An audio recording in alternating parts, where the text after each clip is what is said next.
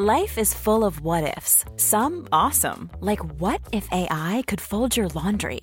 And some, well, less awesome, like what if you have unexpected medical costs? United Healthcare can help get you covered with Health Protector Guard fixed indemnity insurance plans. They supplement your primary plan to help you manage out-of-pocket costs. No deductibles, no enrollment periods, and especially no more what-ifs. Visit uh1.com to find the Health Protector Guard plan for you. Everyone knows therapy is great for solving problems, but getting therapy has its own problems too, like finding the right therapist, fitting into their schedule, and of course, the cost. Well, BetterHelp can solve those problems. It's totally online and built around your schedule. It's surprisingly affordable too. Connect with a credentialed therapist by phone, video, or online chat, all from the comfort of your home. Visit BetterHelp.com to learn more and save 10% on your first month. That's BetterHelp, H-E-L-P. Every day in America, 60 million packages are delivered, but we don't always know what's inside. He bent down to pick the package up. That's when the device detonated. Danger is everywhere, and no one is safe in Austin, Texas, as law enforcement hunts a serial bomber for 19 days. From Sony Music Entertainment, Campside Media, and Pegalo Pictures, this is Witnessed. 19 Days. Subscribe on Apple Podcasts to binge all episodes or listen weekly wherever you get your podcasts. Please note, this is part 2 of a 2-part series. If you haven't listened to part 1 yet, definitely go and do that before you listen to this one. It'll make more sense. This podcast contains coarse language, adult themes, and content of a violent and disturbing nature. Listener discretion is advised. Where we left off, 27-year-old Jessica Lloyd was still missing. She hadn't turned up for work, and her friends and family were frantically looking for her. Tire tracks and boot prints had been found in the snow next to her house. The police set up a checkpoint to take a look at the tires of all vehicles driving past. Russell Williams happened to come through the police checkpoint, and the tires on his Nissan Pathfinder matched the tire tracks found in the snow near Jessica Lloyd's house. Russell lied to police about hurrying home because he had a sick child. It didn't take the police long to find out that Russell and his wife Mary Elizabeth didn't have any children. He was asked to go into Ottawa Police Headquarters for questioning. When Detective Sergeant Jim Smith explained exactly what the police were investigating, 2 break-and-enters with sexual assaults, the murder of Corporal Murray Franz Como, and the recent disappearance of Jessica Lloyd, Russell started off cocky and confident. He gladly removed his boots so they could be compared to the boot prints found near Jessica's house. He was then told that his tires matched the tire tracks and his boots matched the boot prints. He was told he could contact a lawyer if he wanted to, but he declined. At this point, his bravado is clearly wearing down as he contemplates the situation that he's found himself in.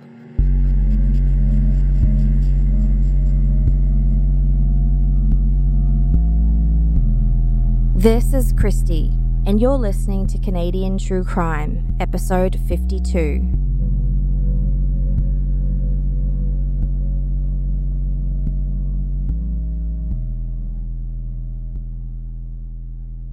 Please note, these clips have been cleaned up and periods of silence have been cut out for time-saving purposes, but the messages stay the same. Russ, maybe this would help. Can you tell me what the issue is you're struggling with? What's the issue you're struggling with? There's a bunch of long silences here where Russell looks down deep in thought.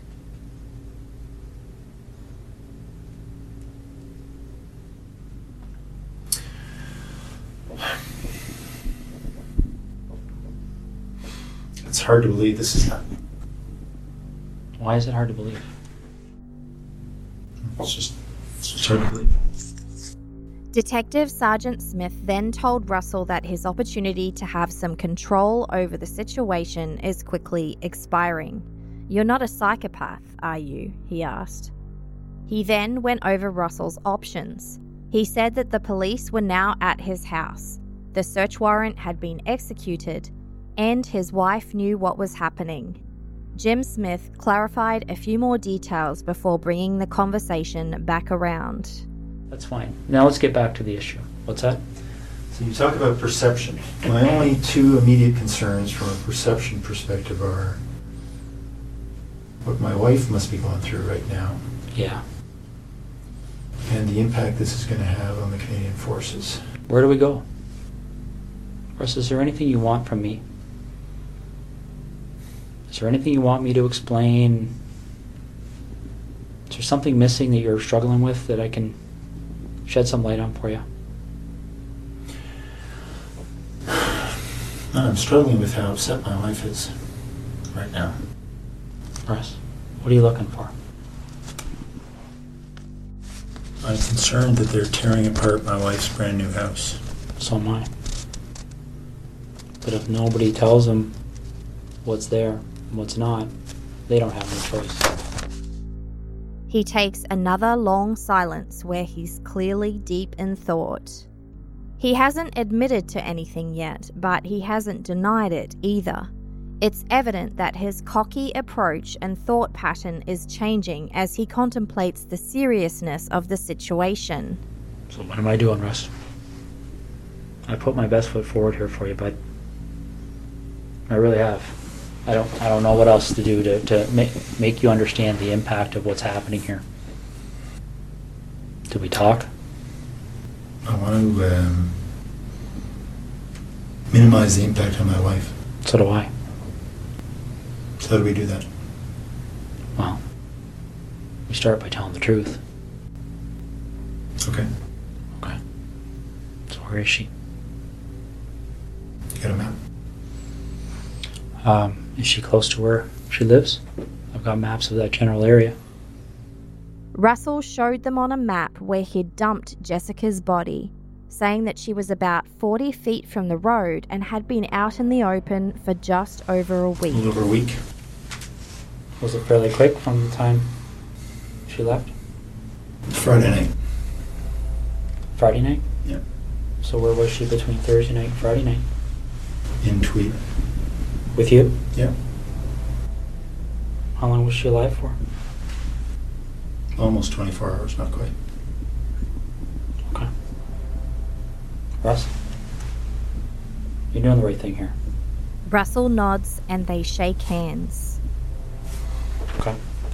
Well, again, my interest is in making my wife's life a little easier. And Okay. her family as well. He's only scratched the surface of his confession, but it's coming, and his wife remains at the forefront of his mind.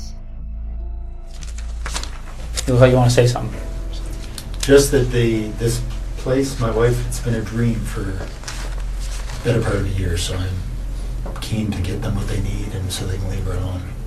Okay. Well, we're going to do our best to keep that as low-key as possible, okay? What do you want to talk about? It's pretty wide open now, eh? Yeah. What do you want to know? Well, do you want to work forwards or backwards? Doesn't matter. Why don't we start with Jessica? How does that start for you? I saw her in her house on her treadmill Wednesday night, I guess. Then I noticed she wasn't there Thursday. So I got into the house to look around. Then, and then left. Noticed she'd come home. So I went back in through the back patio door while she was sleeping. Throughout his confession, Russell's tone of voice is professional, upbeat, and friendly. He explained that he didn't know Jessica. He said he first noticed her when he was driving by her house and saw her through the window jogging on her treadmill. This claim would later be questioned in court because Jessica's house was reportedly set back from the road, and it would be difficult for the driver of a vehicle going by at highway speed to notice the detail of a person on a treadmill through the window. Russell continued, saying that he went back to the house and parked his SUV in the nearby field. When he confirmed she wasn't home, he let himself into her house to scope it out and make sure she lived by herself. The date was Thursday, January the 28th, 2010. Confirming that she did indeed live alone, he hid in her backyard, waiting for her to get home.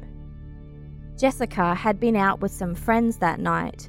When she got home, Russell watched her under the cloak of night from his vantage point in the backyard. He watched as she got ready for bed. He waited for some time until he was sure she must have been asleep, and then gained entry through the unlocked rear sliding glass patio door.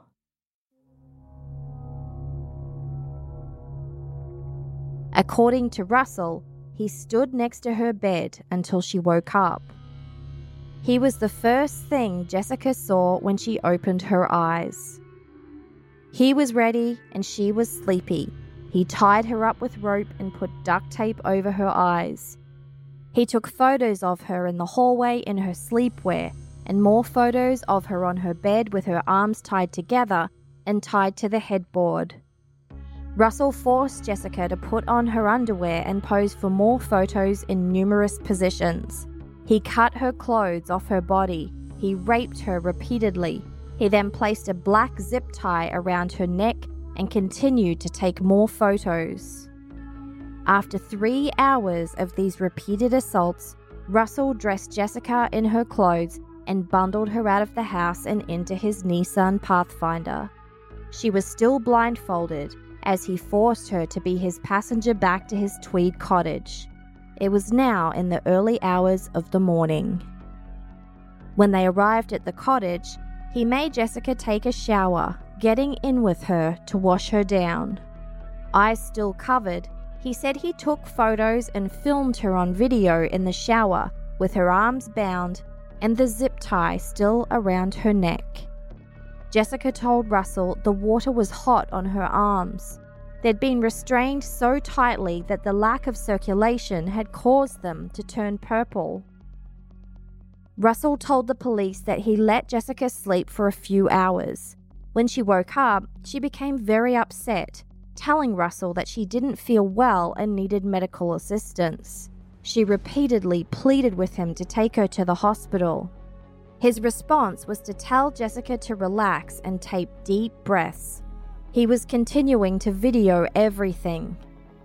On camera, Jessica started to have a seizure, a convulsion, which Russell watched and filmed, telling her to relax and not to bite her tongue.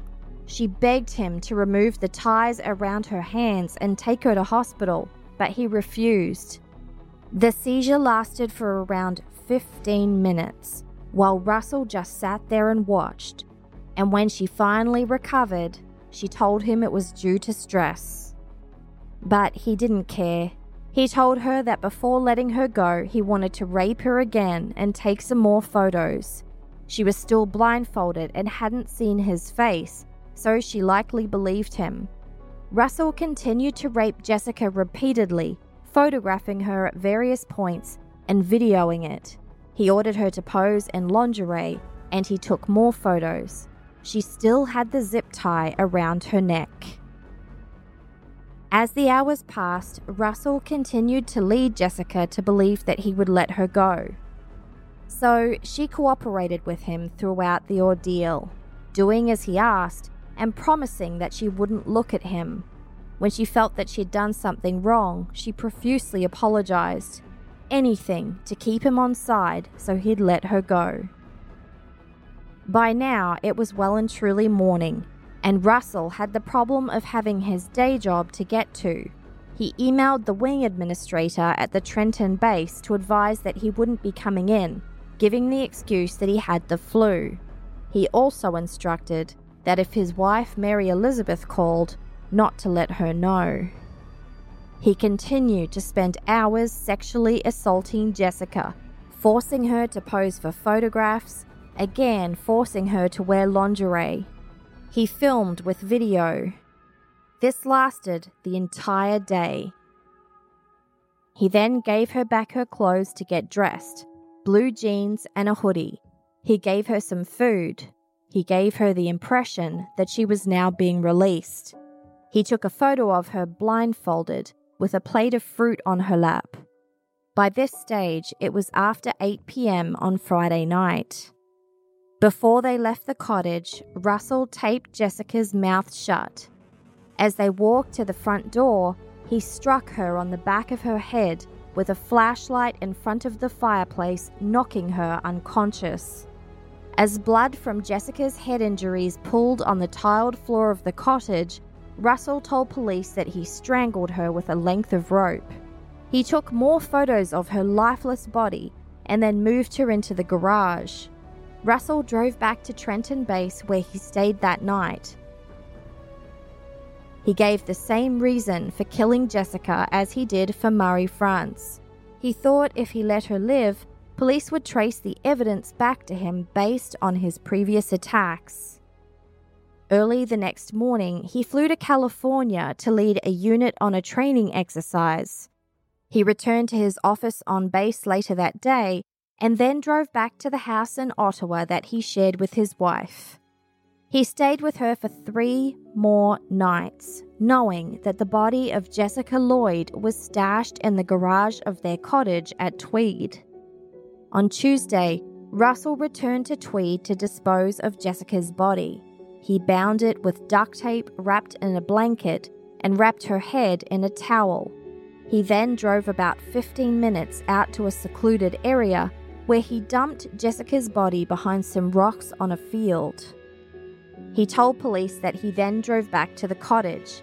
He cleaned it inside and out, as well as his Pathfinder, in an effort to remove evidence of what he'd done to Jessica Lloyd.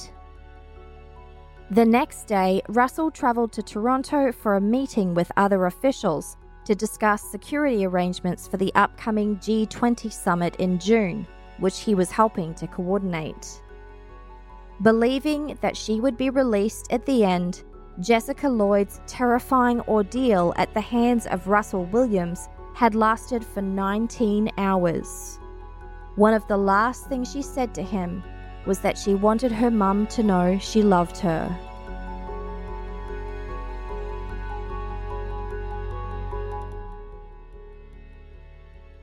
Russell is asked about Corporal Murray France Como.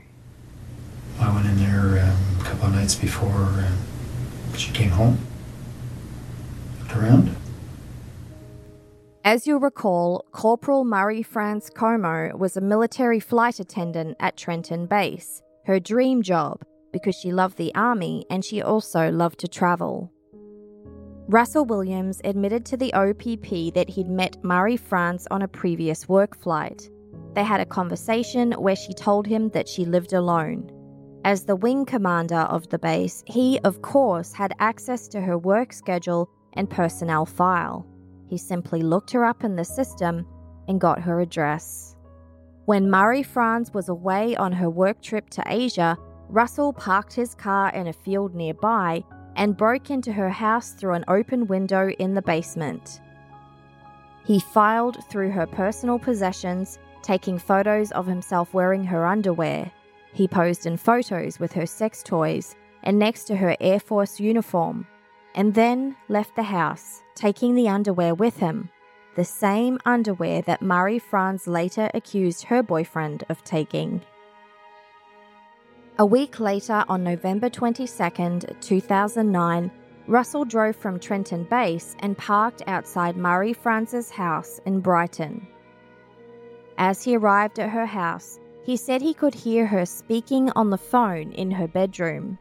He had a kit with him, a kill kit, and entered through the basement window once again. He hid near the furnace for around 30 minutes with a ski mask on, waiting for Murray France to finish her phone call and go to bed. But she didn't just go to bed. She realized that she couldn't find one of her cats. She was trying to get her cat to come upstairs, and the cat was in the basement, had seen me and was fixated on me in the corner. She couldn't get the cat up, so... The feline was in fact staring directly at Russell Williams in his hiding spot. she came downstairs to try and get the cat, and she saw her cat in the middle of the room, staring into the darkness. Her cat was looking at something. As Marie-France went to pick the cat up, the man wearing the ski mask walked out of the darkness from behind the furnace. She didn't recognize him. In his confession, Russell said he lunged at her. Marie-France turned to run but tripped over a duffel bag on the floor and fell. Russell told police he viciously and repeatedly beat Marie-France in the head with a flashlight to subdue her, causing her to bleed onto the floor. He then bound her wrists and tied her to a steel jack post in the basement. He put duct tape over her mouth to muffle any screams or cries for help. He got his camera out and took photos of her terror. Going upstairs, he broke a key in the front door lock to prevent anyone from entering the house. Using steak knives from the kitchen, he secured a sheet over the bedroom window and returned to the basement. Removing the tape from Marie-France's mouth and untying her wrists, he began pushing her towards the stairs. Russell detailed to police how Marie-France started screaming, so he smashed her head into the wall and then she slumped to the floor. The intruder took further photos of a naked, unconscious and bleeding Marie-France before carrying her upstairs to the bedroom. He laid her on the bed and wrapped a towel around her head to stem the bleeding, covering her eyes and mouth, with just enough room for her to breathe through her nose. Russell secured the towel with duct tape and retied Marie-France's wrists behind her back. Over the next few hours, he raped her repeatedly, taking photos during the attack and filming it on video, taking breaks to change camera angles. Marie-France slowly regained consciousness, and he repeatedly told her to shut up. She struggled as his assault on her continued. At one point, he went and checked the front window of the house to see if anyone from outside was approaching it. This was only a tiny chance, but Marie-France had to take it. She ran to the bathroom to try and escape, but she didn't make it. He caught her, smashing her head into a photo on the bathroom wall before dragging her back to the bedroom. When Russell got Marie-France back on the bed, he placed her underwear on top of her and took more photos before raping her again. Russell told police he attempted to suffocate her with a pillow, but she resisted. Despite still having her hands bound with duct tape, Marie-France Como fought back aggressively with everything she had. She ended up on the bedroom floor in an attempt to negotiate with her assailant. Marie-France promised her attacker that she wouldn't tell anyone anything and begged for her life. All of this was captured on video. Russell told her to stand up. At this point, he assured her that he wasn't going to kill her. But he did the opposite. In a final, vicious act, he covered Marie-France's nose with duct tape to stop her from breathing. She asked him to please have a heart. But Marie-France Como died from asphyxiation at the hands of Russell Williams. He continued to take more photos of her. He then washed her bed sheets and stole more of her underwear. He left her body on the bed, twisted in a duvet. The entire gruesome scene would be discovered by her boyfriend Paul, who later came to the house to check up on her. Russell Williams left the house just before dawn through the rear patio doors, which he left unlocked. He drove directly to Gatineau, near Ottawa, for an 8:30 a.m. meeting with senior military officials. Russell took his shoes and the rope with him, discarding them on the drive along the way.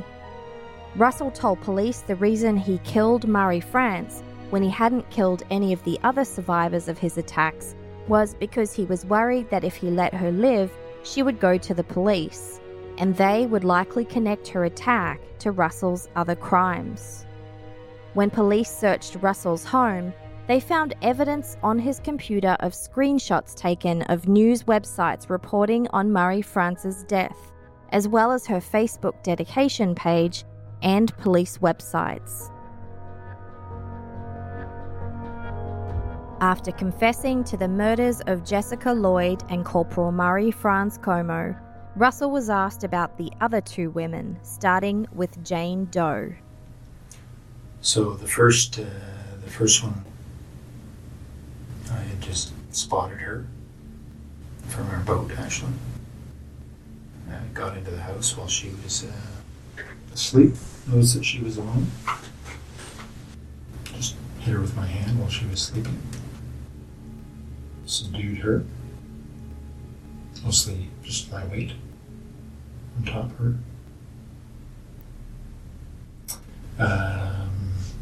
Had her take off her pajamas. Took some pictures. Took some of her underwear and left. And the other woman? Now he's talking about Laurie Mazzicotti. Same kind of deal. Went in through the back of the house.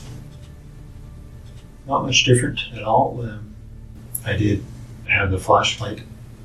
That time I hit her with a flashlight. And thinking it would knock her out. Did subdued her with my weight. Took off her clothes, took some pictures, and left.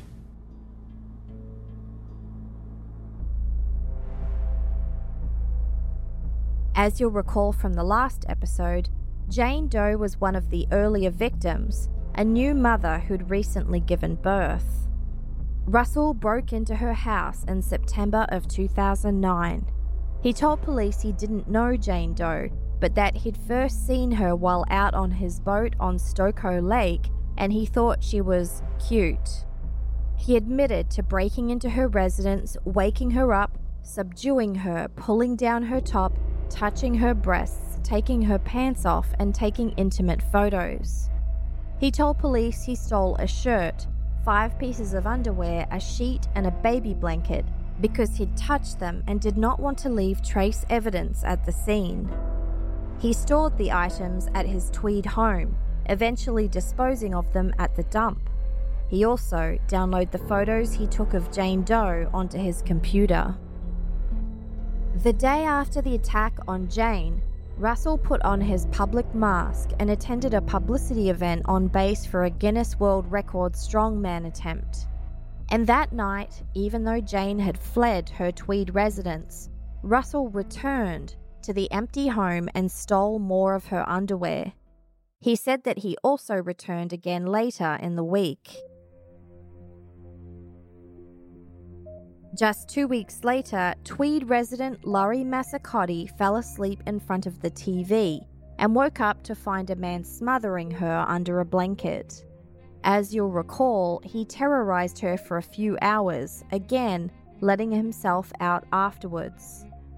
Even though Laurie only lived 3 doors away, Russell told police he didn't know her before the attack, although he did know she lived alone, which is why he chose her. He said that after his attack on Laurie, he went home, went to bed, and went to work the next day as usual.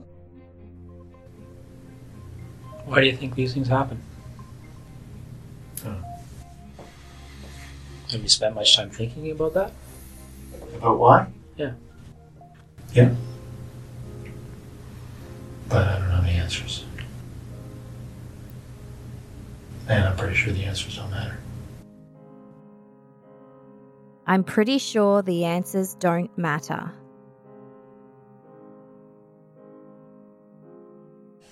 Well, let me ask you this. Is it 2 lived, right? And 2 died. What was the difference in your mind between? Well, the attention the first 2 got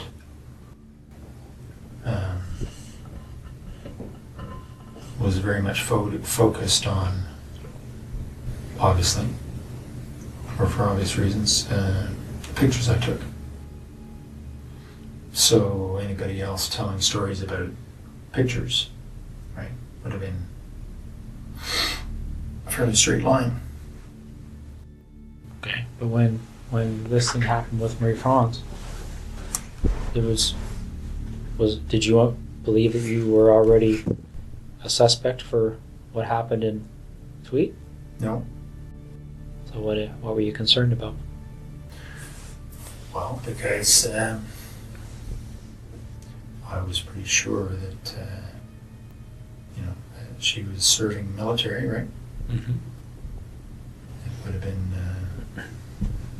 would have been difficult for investigators to ignore that connection. Early the day following his confession, Russell would take investigators to where he dumped Jessica's body. The autopsy would show that her cause of death was strangulation, and autopsy photos show evidence of cuts to Jessica's head, bruises and cuts to her arms, and abrasions on her legs and back. Male DNA was also recovered from Jessica's fingernails and vaginal swabs.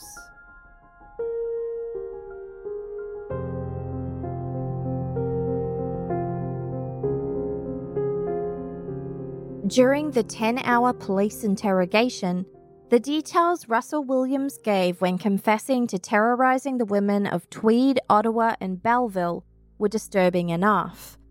But almost as shocking was the fact that they were committed by a man with a personal and professional history that most would consider prestigious.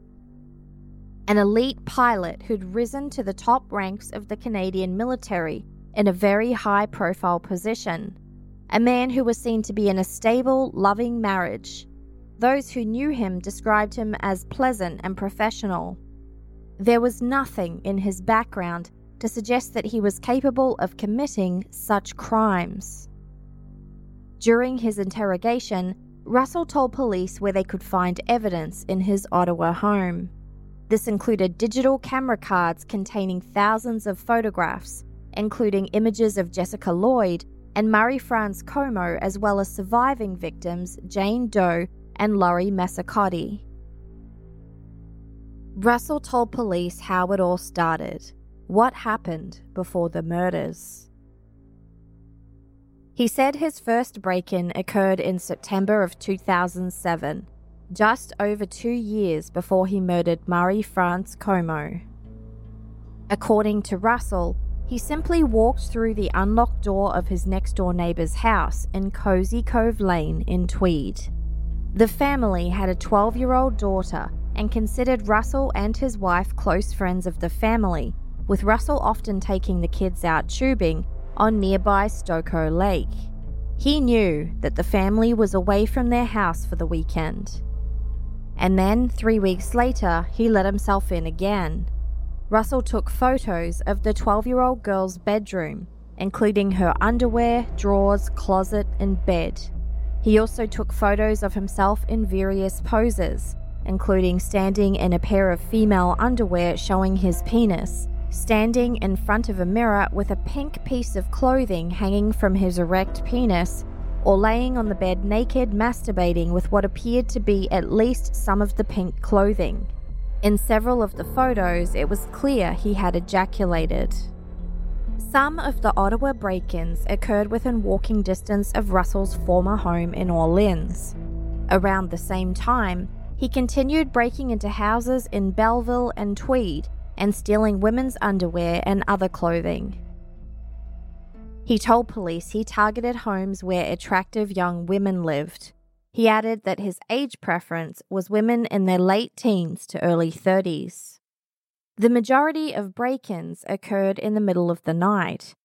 Russell also admitted to breaking into more than one house per night on 6 different occasions. He broke into one property on Cozy Cove Lane a total of 9 times. In most instances, none of the residents were home. When Russell returned to his homes in Tweed or Ottawa, he would place the underwear he had stolen in boxes or bags. When he accumulated too many items, he would dispose of them by taking them to fields just outside of Ottawa and burning them. Russell told the police that he continued to break into residences in Tweed and Ottawa from March of 2008 to August of 2009, continuing to take graphic photos and stealing pieces of underwear. In numerous instances, residents were completely unaware that their homes and privacy had been violated in the most intimate way. By the summer of 2009, months before he would murder Marie-France Como, Russell's behaviour escalated and he began taking more risks. The week before he assumed command of CFB Trenton Base in July of that year, Russell stood in the backyard of a Tweed home at 1:30 in the morning for approximately half an hour, watching as the female occupant showered inside. He said he stripped naked, broke into the house, stole a pair of the women's underwear from her bedroom, and left. This was the 6th time that Russell had broken into that house alone. Russell was not initially forthcoming with all of the information, though. According to the book Camouflaged Killer, The Shocking Double Life of Colonel Russell Williams by David A. Gibb, the police discovered another incident after they'd found a document about it hidden within Russell's complex file folder system on his hard drives. It was about a neighbour's 14-year-old daughter. The document stated, quote, "I've been wanting to get into her bedroom for a long time. Had screen out and window open a few weeks ago, but that time it was quite late and the dogs were barking in the basement. This time the back porch was open. After I'd collected what I wanted, I'd stripped naked in the backyard. I was jerking off, preparing to go back in and get a shot lying on her sheets when her dad came home, and she followed within 10 minutes. While I was in her room, I took the liberty of moving her guitar slightly so I could see her bed from outside. I watched her lie down and within 10 minutes turn out the light. Unfortunately, I didn't catch her changing. Maybe tomorrow night, in bed." When confronted with the note, Russell claimed he'd forgotten about it. The girl was just 14 years old, much younger than the late teens to early 30s that he said he was interested in. Investigators asked Russell what he was preparing to do to the daughter had her father not come home. Russell denied wanting to re-enter the home, but refused to answer the question further.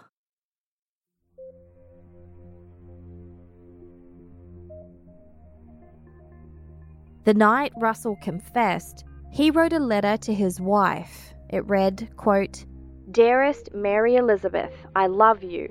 I'm so very sorry for having hurt you like this. I know you'll take good care of sweet Rosie." Rosie was, of course, their cat. Toward the end of the interview, Detective Sergeant Smith left Russell alone with a pen and paper and suggested he might want to write apology notes to his victims. He did. He wrote notes to Jane Doe and Laurie Massacotti. He also wrote one to Jessica Lloyd's mother, Roxanne, and Marie-France Como's father, Ernest. His notes sounded sincere enough, which was well within his capability as a high-ranking military officer skilled at communication. But the notes likely felt like salt in the wounds for the survivors and family members of the victims.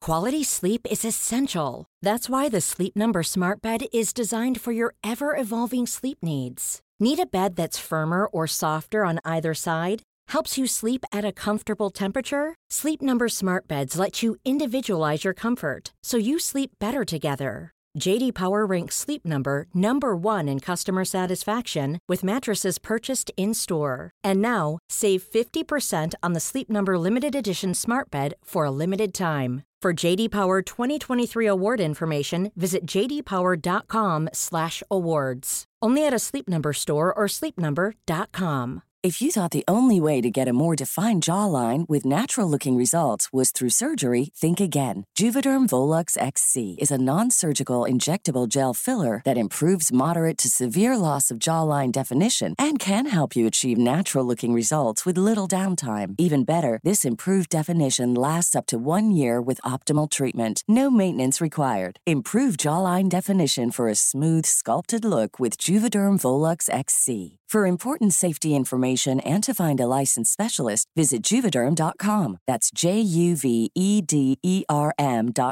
Not for people with severe allergic reactions, allergies to lidocaine, or the proteins used in Juvederm. Common side effects include injection site redness, swelling, pain, tenderness, firmness, lumps, bumps, bruising, discoloration, or itching. There's a risk of unintentional injection into a blood vessel, which can cause vision abnormalities, blindness, stroke, temporary scabs, or scarring. Talk to a licensed specialist to find out if it's right for you.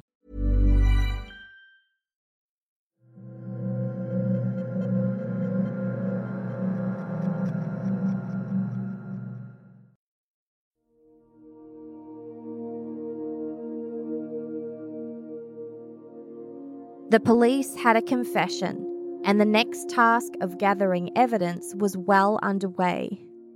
They compared the DNA profile Russell gave from the attack on Jane Doe to that obtained from Russell after his arrest. They found that he could not be excluded as the source of the DNA. Russell admitted that his crimes against Jane Doe, Lori Mazzicotti, Murray Franz Como, and Jessica Lloyd were recorded on 2 hard drives stored at his Ottawa home. He said he kept everything deeply hidden in an intricate system of subfolders protected by multiple layers of passwords so that his wife would never discover evidence of his criminal activities. The search warrant for his Ottawa and Tweed residences authorized police to seize digital storage items including a BlackBerry, a Sony digital camera and memory cards, as well as computer equipment. Police also had the power to seize photographs, underwear, and baby blankets. When they executed the search, detectives covered all the windows at the front of the house to prevent prying eyes.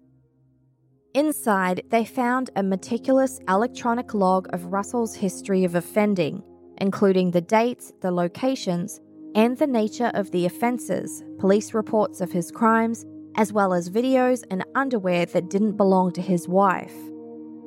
More than 500 pairs of underwear, bras, camisoles, and bathing suits were neatly stored and precisely catalogued. In the basement, police found a box containing bras and underwear belonging to Jane Doe, Lori Mazzicotti, Murray Franz Como, and Jessica Lloyd.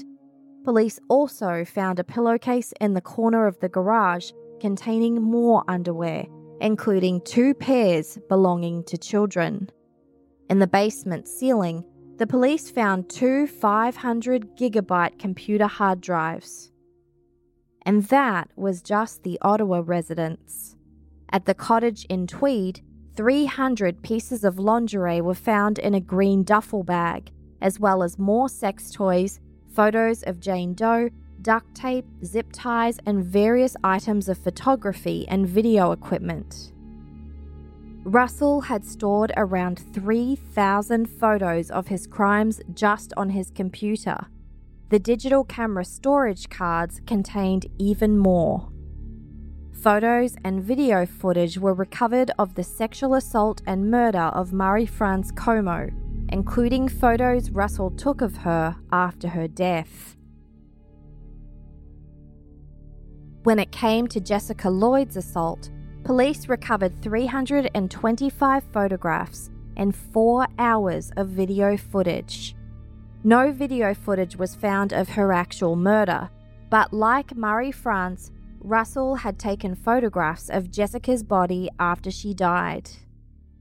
A written document and graphic photos were also found, detailing Russell's previous attacks on Jane Doe and Lori Mazzicotti.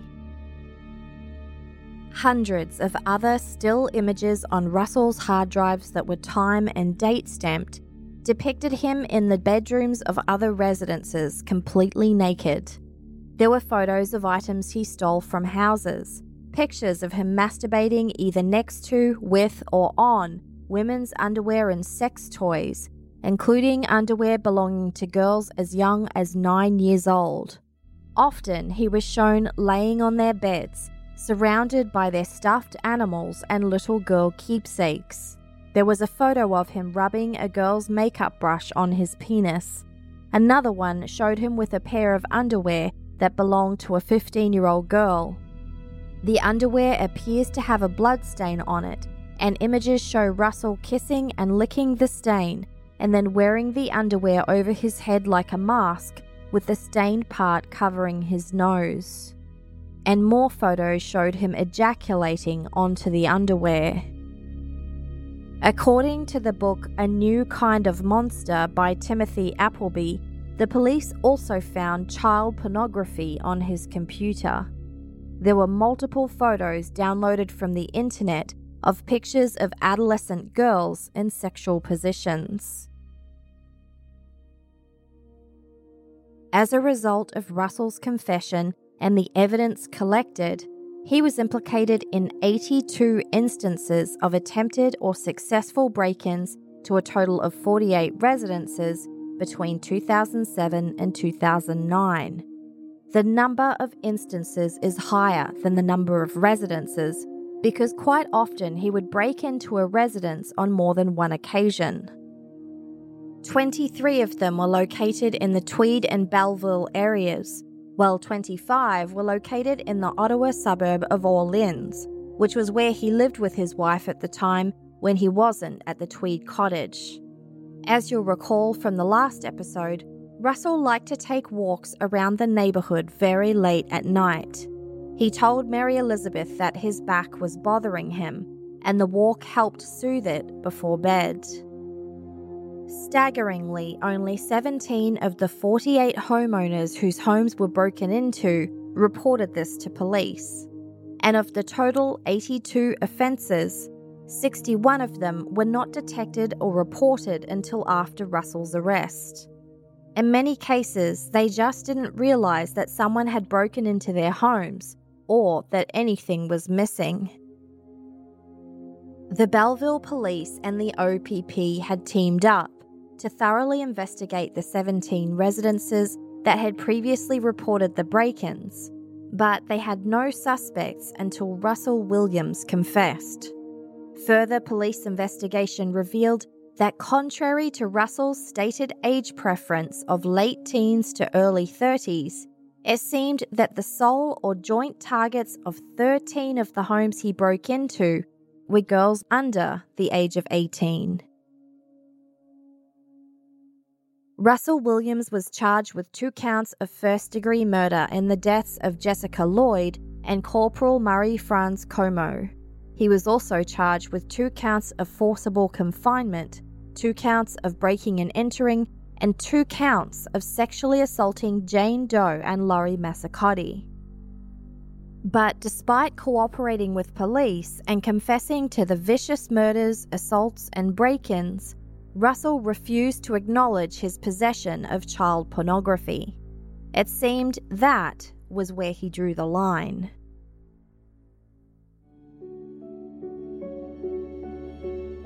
Jessica Lloyd's family were given the heartbreaking news that she'd been murdered and that a suspect had been arrested. But sadly, it was through the media that they discovered who he actually was. Hundreds attended Jessica's funeral, crammed into the funeral home and spilling outside, holding candles and signs to commemorate the 27-year-old. Jessica was described as vibrant and strong-willed, with a profound zest and love of life. Her friends said she was just an all-round beautiful person. Cousins described her brilliant green eyes, her witty humour, and how much she loved living in the country. The funeral was also attended by members of the military. Russell Williams' biography had been removed from the Department of National Defence's website the day after his arrest. A new acting base commander was appointed, and he attended Jessica Lloyd's funeral. As you'll recall, Corporal Murray Franz Como was third-generation military, joining her father and grandfather in service. After the announcement of Russell Williams' arrest, her family would speak of their shock and disgust. Her father, Ernest, told the media that his confidence was now broken.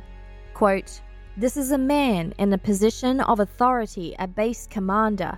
You ask yourself, how did he get that far? How come he wasn't detected? This hurts, and it will for a long time. Marie France's aunt told the Ottawa Citizen, quote, "I saw Marie France grow up. She was full of plans. Her beautiful smile and enjoyment of life. How could one not love this child who became a beautiful woman? Then this monster destroyed everything." 36 hours after his confession, Russell was visited by the senior chaplain from Trenton Base. Russell told the padre that inside the piano in his Tweed cottage were 2 videotapes and a digital camera memory card containing even more images and footage of his victims. Russell Williams was remanded to appear in court on March the 25th, 2010, regarding the murder and sexual assault charges.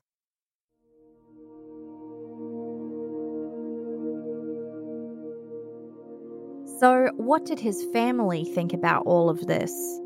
As you'll recall, he was extremely upset when his mother Christine and his stepfather Jerry Sovka decided to divorce back in 2001.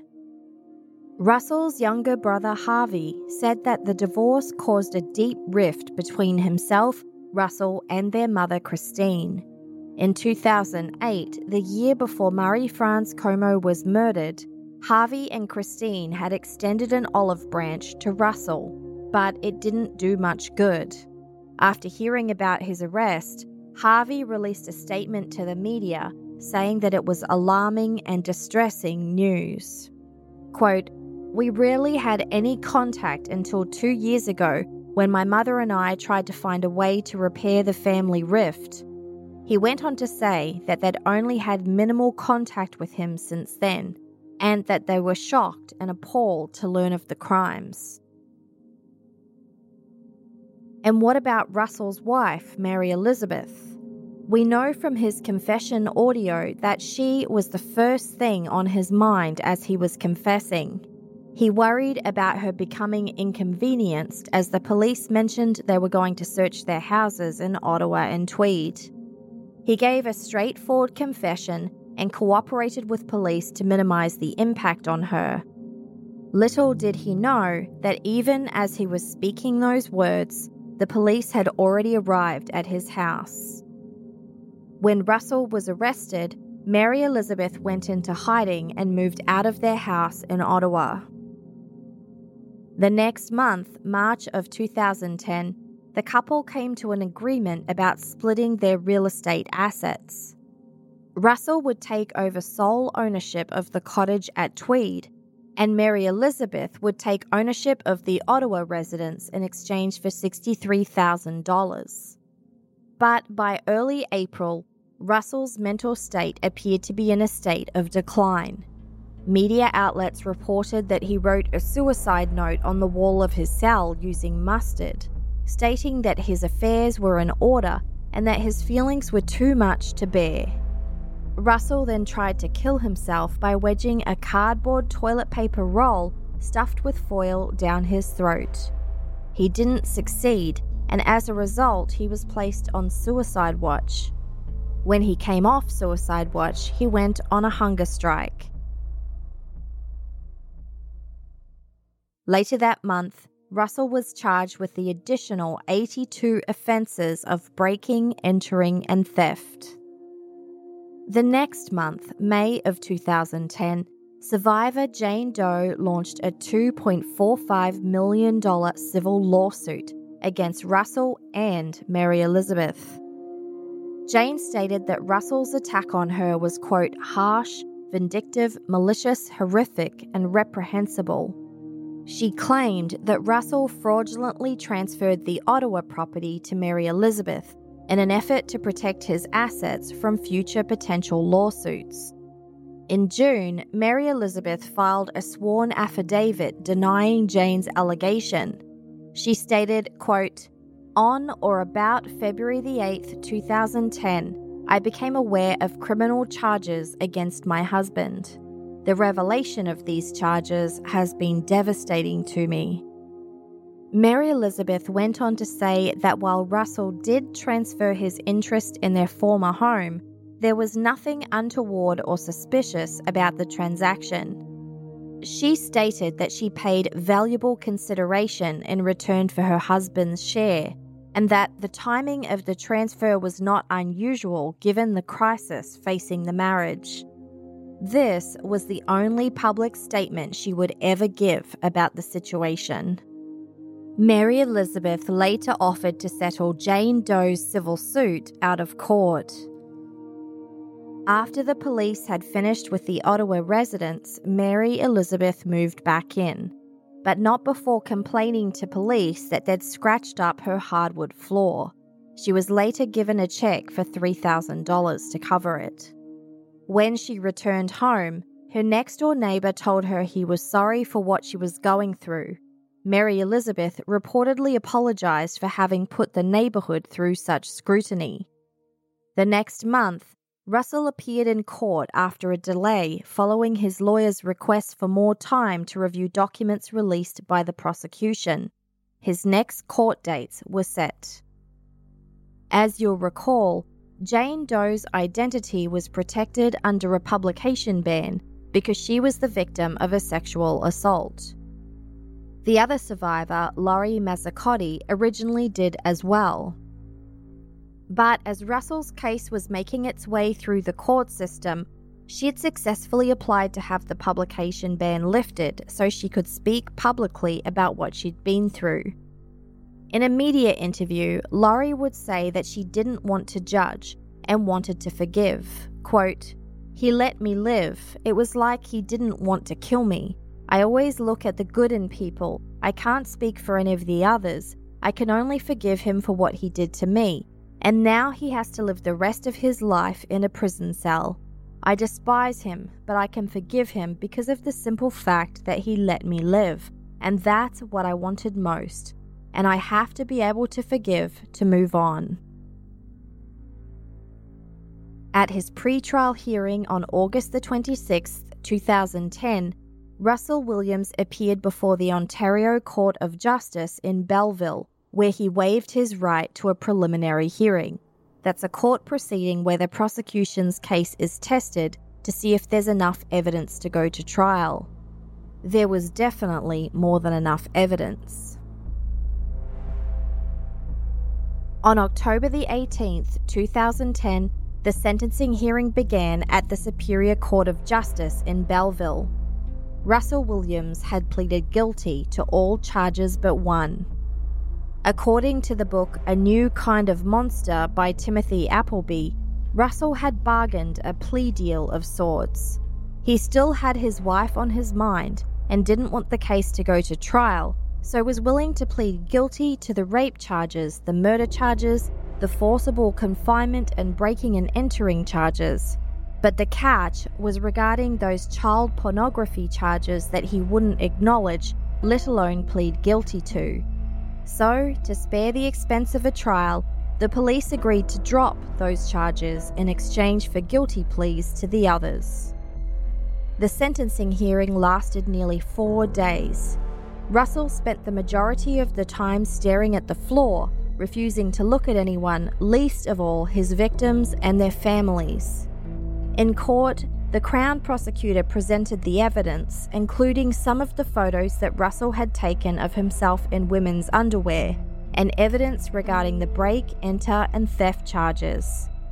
Outside court on the first day, Jessica Lloyd's brother Andy answered questions from the media. He was asked why his mother Roxanne was carrying a framed picture of Jessica. I've got to bring my sister's face back into it so it's not all about him and it's not all about what he's done, and try and remember there is families that are very angry at what he's done.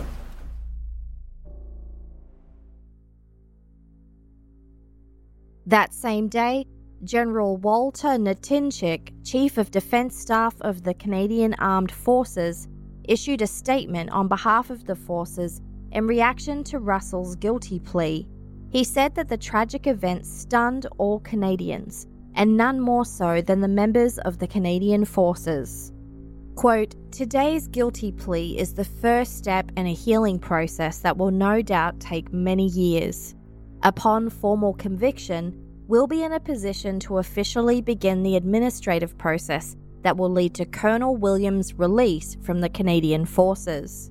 While we are confident that justice is prevailing, we recognise that this will not diminish the pain and anguish suffered by the families, friends and communities so directly affected by these tragic events. We extend our deepest sympathies to those affected, and I reaffirm my commitment to promoting the well-being of the men and women and families of the Canadian Forces." The sentencing hearing continued. Another victim told the court that she had $4,000 worth of French and European lingerie stolen after Russell broke into her home. The Crown prosecutor also presented evidence regarding the attack on Laurie Messacotti, including photos taken by Russell. The court heard that prior to his assault on Laurie, he had broken into her home on 2 separate occasions. Evidence was heard and photos shown regarding Russell's attacks on Jane Doe, Marie-France Como, and Jessica Lloyd. The court heard that in carrying out his attacks, Russell carried with him a duffel bag containing pre-cut lengths of rope, a digital camera, camcorder, tripod, a large flashlight, duct tape, a knife, and long plastic zip ties. Evidence was presented that in the days following Marie-France Como's funeral, while police hunted for her killer, Russell Williams was busy attending a number of Christmas parties at CFB Trenton Base, including hosting his first Wing Commander's Christmas Ball. The prosecution ultimately decided not to play the video or audio Russell took of the sexual assaults and murders of Marie-France Como and Jessica Lloyd, choosing to describe the content instead. The footage was determined to be simply too horrific for the court to see.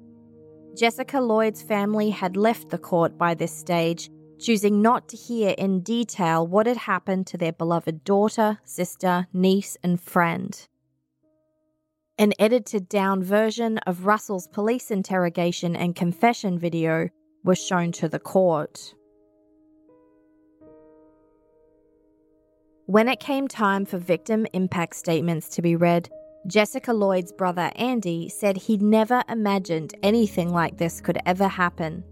Quote, "Not only have I had to endure this grieving process, but I've had to do it in a public spotlight when describing my thoughts and what this has done to me. Most people who are put in this terrible situation are at least entitled to their privacy. Strictly because of who Russell Williams was, this case has drawn so much attention that our grieving process is constantly interrupted." He went on to say that he and Jessica were very close. Quote, "Every day is a struggle to get through. I love her so much. I miss her every day." Jessica's mother Roxanne told the court that since Jessica's murder, she had to take antidepressants and medication to help her sleep. Quote, "Why did he do this to my funny, caring, thoughtful daughter? I'm tortured every time I think about the fear and horror that Jessica must have had to go through in the last hours of her life." She added that the reason she was there was to make sure that Russell Williams was properly sentenced and to achieve justice for Jessica. The family of Corporal Marie-France Como were private people and declined to make victim impact statements or speak at length, allowing the Crown to make a statement on their behalf. Marie-France was described as a ray of sunshine, and Russell Williams has broken their lives. Quote, "They consider it a monstrous betrayal of trust. They simply want to be left alone to confront their sorrow and cry together in private."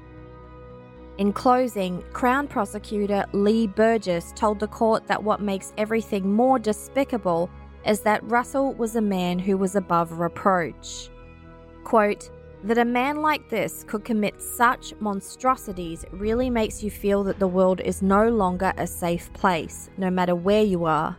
The Canadian Armed Forces appointed him a colonel and the head of the country's largest Air Force base, and no doubt he exploited that to help divert suspicion from himself. No doubt he laughed at us as he lived his life as a community leader by day and a serial criminal by night. He went on to say that Russell betrayed both the community and the military. The Crown said that Russell Williams is one of the worst offenders ever in Canadian history. Quote, "He is one of a handful of despicable, heinous, self-centered individuals who terrorized victims and killed some of their victims without a shred of remorse." The Crown declined to seek dangerous offender status for Russell on the basis that it would only prolong the suffering of the victims and survivors' families. The defense lawyer for Russell Williams during the sentencing hearing claimed that his guilty plea reduced the turmoil of a trial, noting that he cooperated with police and gave a detailed confession, adding that they hoped it might aid in the healing process. Speaking to the court, Russell tearfully read a statement saying he was ashamed and was aware his crimes had traumatized many people. He said he deeply regretted what he'd done. In handing down the sentence, Judge Robert Scott told the court that while nothing surprised him anymore and that he believed Russell's apology was sincere, quote, "The depths of depravity shown by Russell Williams have no equal. He will forever be remembered as a sadosexual serial killer. Russell Williams lived a charmed life. His double life fooled most people. He may be described in the biographical sense as Canada's bright, shining lie." Russell Williams' fall from grace has been swift and sure. His crimes have adversely affected this country and this community, all victims alike. Our thoughts and prayers are with all the victims. Murray Franz did not have to die. Jessica did not have to die. May all of you find the peace that you desperately deserve. 47-year-old Russell Williams was given 2 life sentences for first-degree murder, 2 10-year sentences for the sexual assaults, 2 10-year sentences for forcible confinement, and 82 one-year sentences for each count of breaking and entering. The judge decided all sentences would be served concurrently, meaning at the same time. The life sentences mean that Russell will serve a minimum of 25 years before being eligible for parole. He'll be in his early 70s. Judge Scott stated that there is no guarantee that Russell will be released. The judge ordered that evidence in the form of Russell's digital cameras and the stolen lingerie be destroyed. But the video footage and thousands of photos that Russell took documenting his crimes have been retained for possible review in the event that he applies for parole. As part of his sentence, Russell was required to submit DNA samples to the police databank and pay a $100 victim surcharge for each conviction, totaling $8,800. In Canada, this money doesn't go directly to the victims of the specific case, but to Ontario Victim Services to help fund various services for victims of crime, including rape crisis centres. Outside court, Jessica Lloyd's brother Andy said of Russell, quote, "As long as he dies in jail, I'm happy. It's over with, it's done with.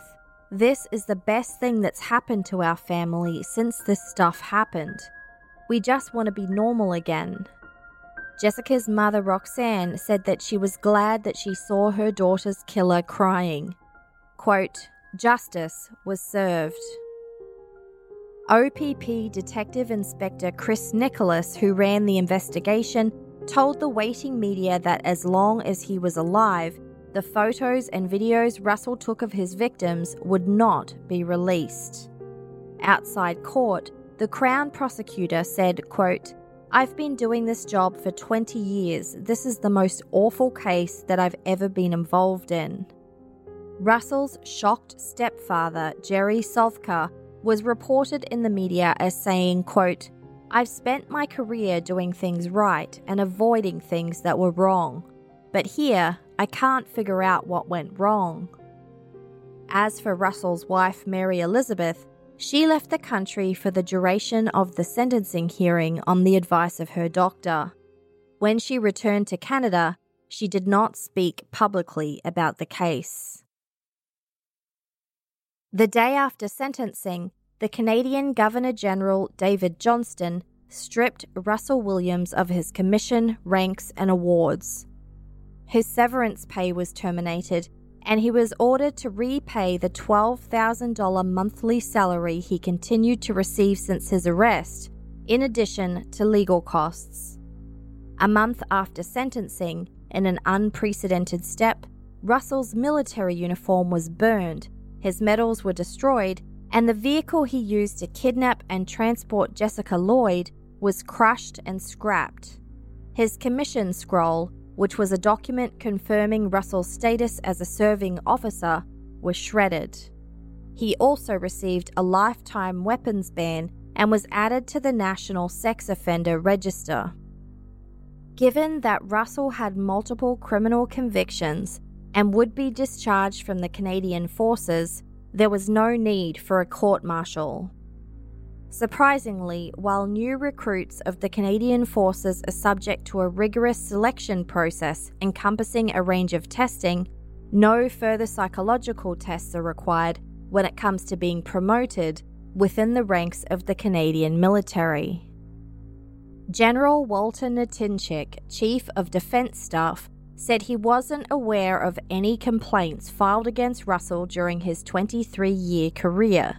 General Natinchik noted that while the military regularly reviewed performance of its personnel, it didn't have the resources to put all of its troops through psychological testing. But he announced that military leadership would conduct an administrative review to determine whether vital information about Russell's previous behaviour and conduct had been overlooked. General Natinchik stated, quote, "We have a security screening process that goes across government which is updated every 5 years. It's reliability checks, background checks, military police checking on people. We train them under great rigour and we put a lot of stress on them, but then we have to trust them."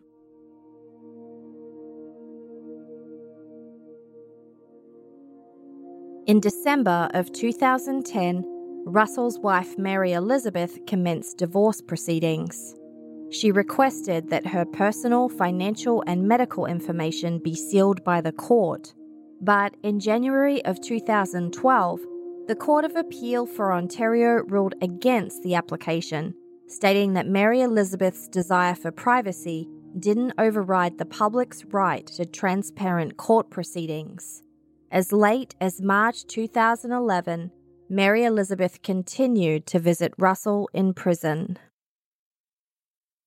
By 2011, Russell had yet to pay the $8,800 he owed in victim surcharge fines, resulting in a debt collection agency pursuing him. And in September of that year, civil action again reared its head. Survivor Laurie Massacotti filed a lawsuit for $7.6 million in damages against Russell, Mary Elizabeth, and the province of Ontario.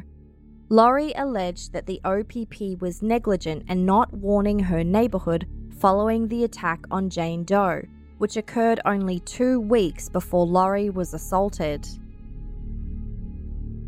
Laurie also claimed that when police officers attended her home after her 911 call, they told her to stay partially naked, tied up, and under the same blanket that Russell had left her under until the forensics team arrived, which ended up being 5 hours later.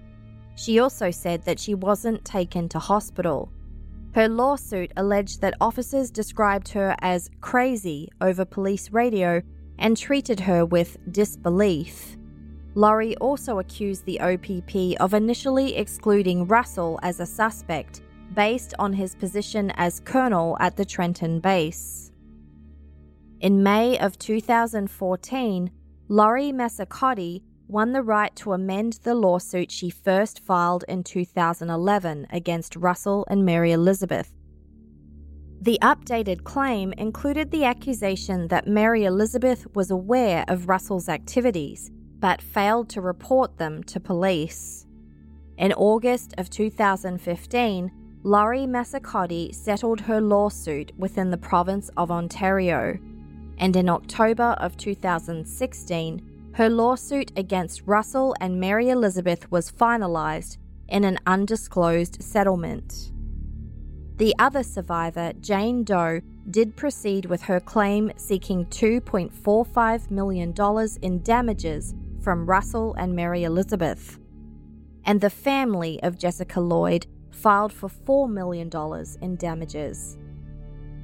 In 2012, all of those claimants eventually consented for their civil suits to be bundled together. 2 years after that, they settled out of court for an undisclosed amount.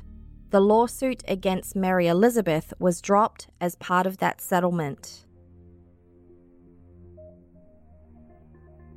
Russell Williams has continually refused interviews to discuss the motivation for his crimes. He was not addressed as having a mental illness, but experts concur that had he not been caught, it was highly likely that he would have killed again. Russell did tell police that he wasn't sure what triggered this behaviour. He said it began with an interest in stealing women's underwear in his 20s and 30s, but he never acted on it until the initial incident in 2007. Many experts have said that Russell's military discipline helped him to lead 2 separate lives.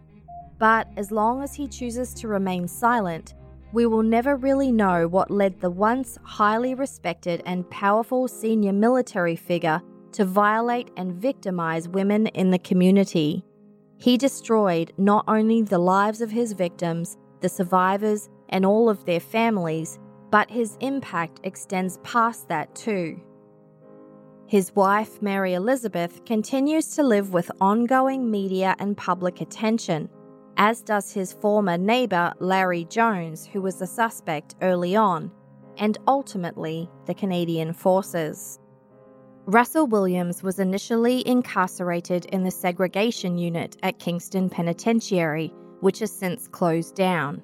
He's currently serving his sentence at the maximum security Port Cartier Institution in Quebec, alongside Paul Bernardo and Robert Pickton, as well as Michael Rafferty, who killed Tori Stafford, and Mohammed Shafir, who masterminded the murder of his wife and 3 daughters from the Shafir family episode.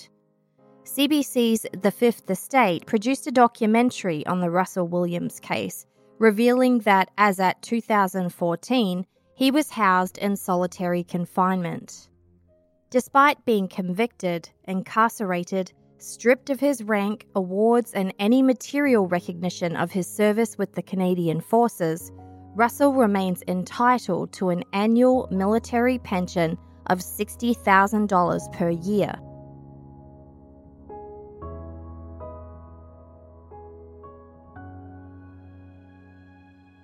In 2014, retired Lieutenant General Angus Watt spoke to CBC's The Fifth Estate about how the shocking crimes of Russell Williams affected the Canadian Forces. Quote, "This is a huge betrayal of the profession, of the honour of the military, and we take this very personally. The people that knew him, that helped him, that selected him for senior leadership positions, see it as the ultimate betrayal of that honour, and we will never forgive him."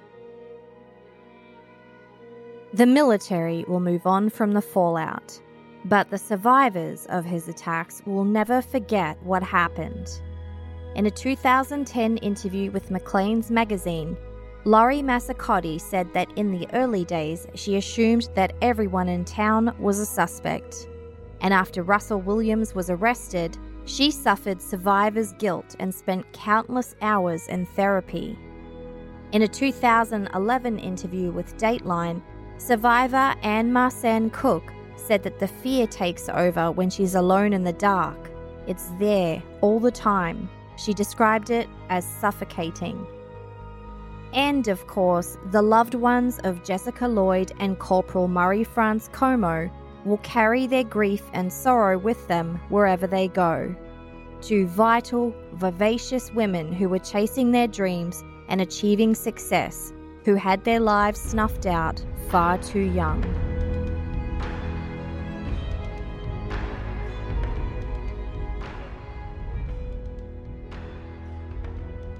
Thanks for listening, and thanks to Gemma Harris for writing this case, and the Mob Reporter channel on YouTube for use of the clips. I also wanted to direct you to another YouTube channel called Jim Can't Swim. He creates interrogation analysis and psychology videos, and he did a fascinating video analysing the interrogation of Russell Williams. I will include a link to this particular video in the show notes, but make sure that you check out the other videos on this channel because it's incredibly fascinating. Today's podcast recommendation is a British true crime podcast called Red Handed, which was recommended to me a few months back. I'm really enjoying this one. I'm Hannah. I'm Sruti, and we are true crime podcast Red Handed. Every week we delve into a new case, from big-time serial killers to disturbing crimes you may never have heard of. We put a fresh take on each story we cover by going far beyond just the facts. We pull in the cultural, societal and psychological motivations behind each case, asking the questions that no one else is asking. You can listen to us anywhere you listen to your podcasts. So join us, plug in, sit back and prepare for scares. It's time for the Patreon shoutouts.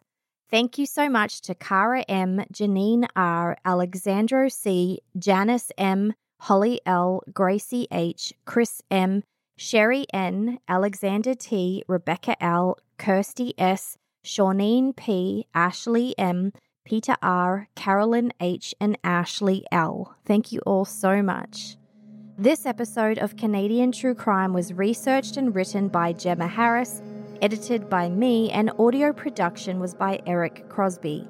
The host of the Beyond Bizarre True Crime podcast voiced the disclaimer, and the Canadian True Crime theme song was written by We Talk of Dreams. I'll be back soon with another Canadian True Crime story. See you then.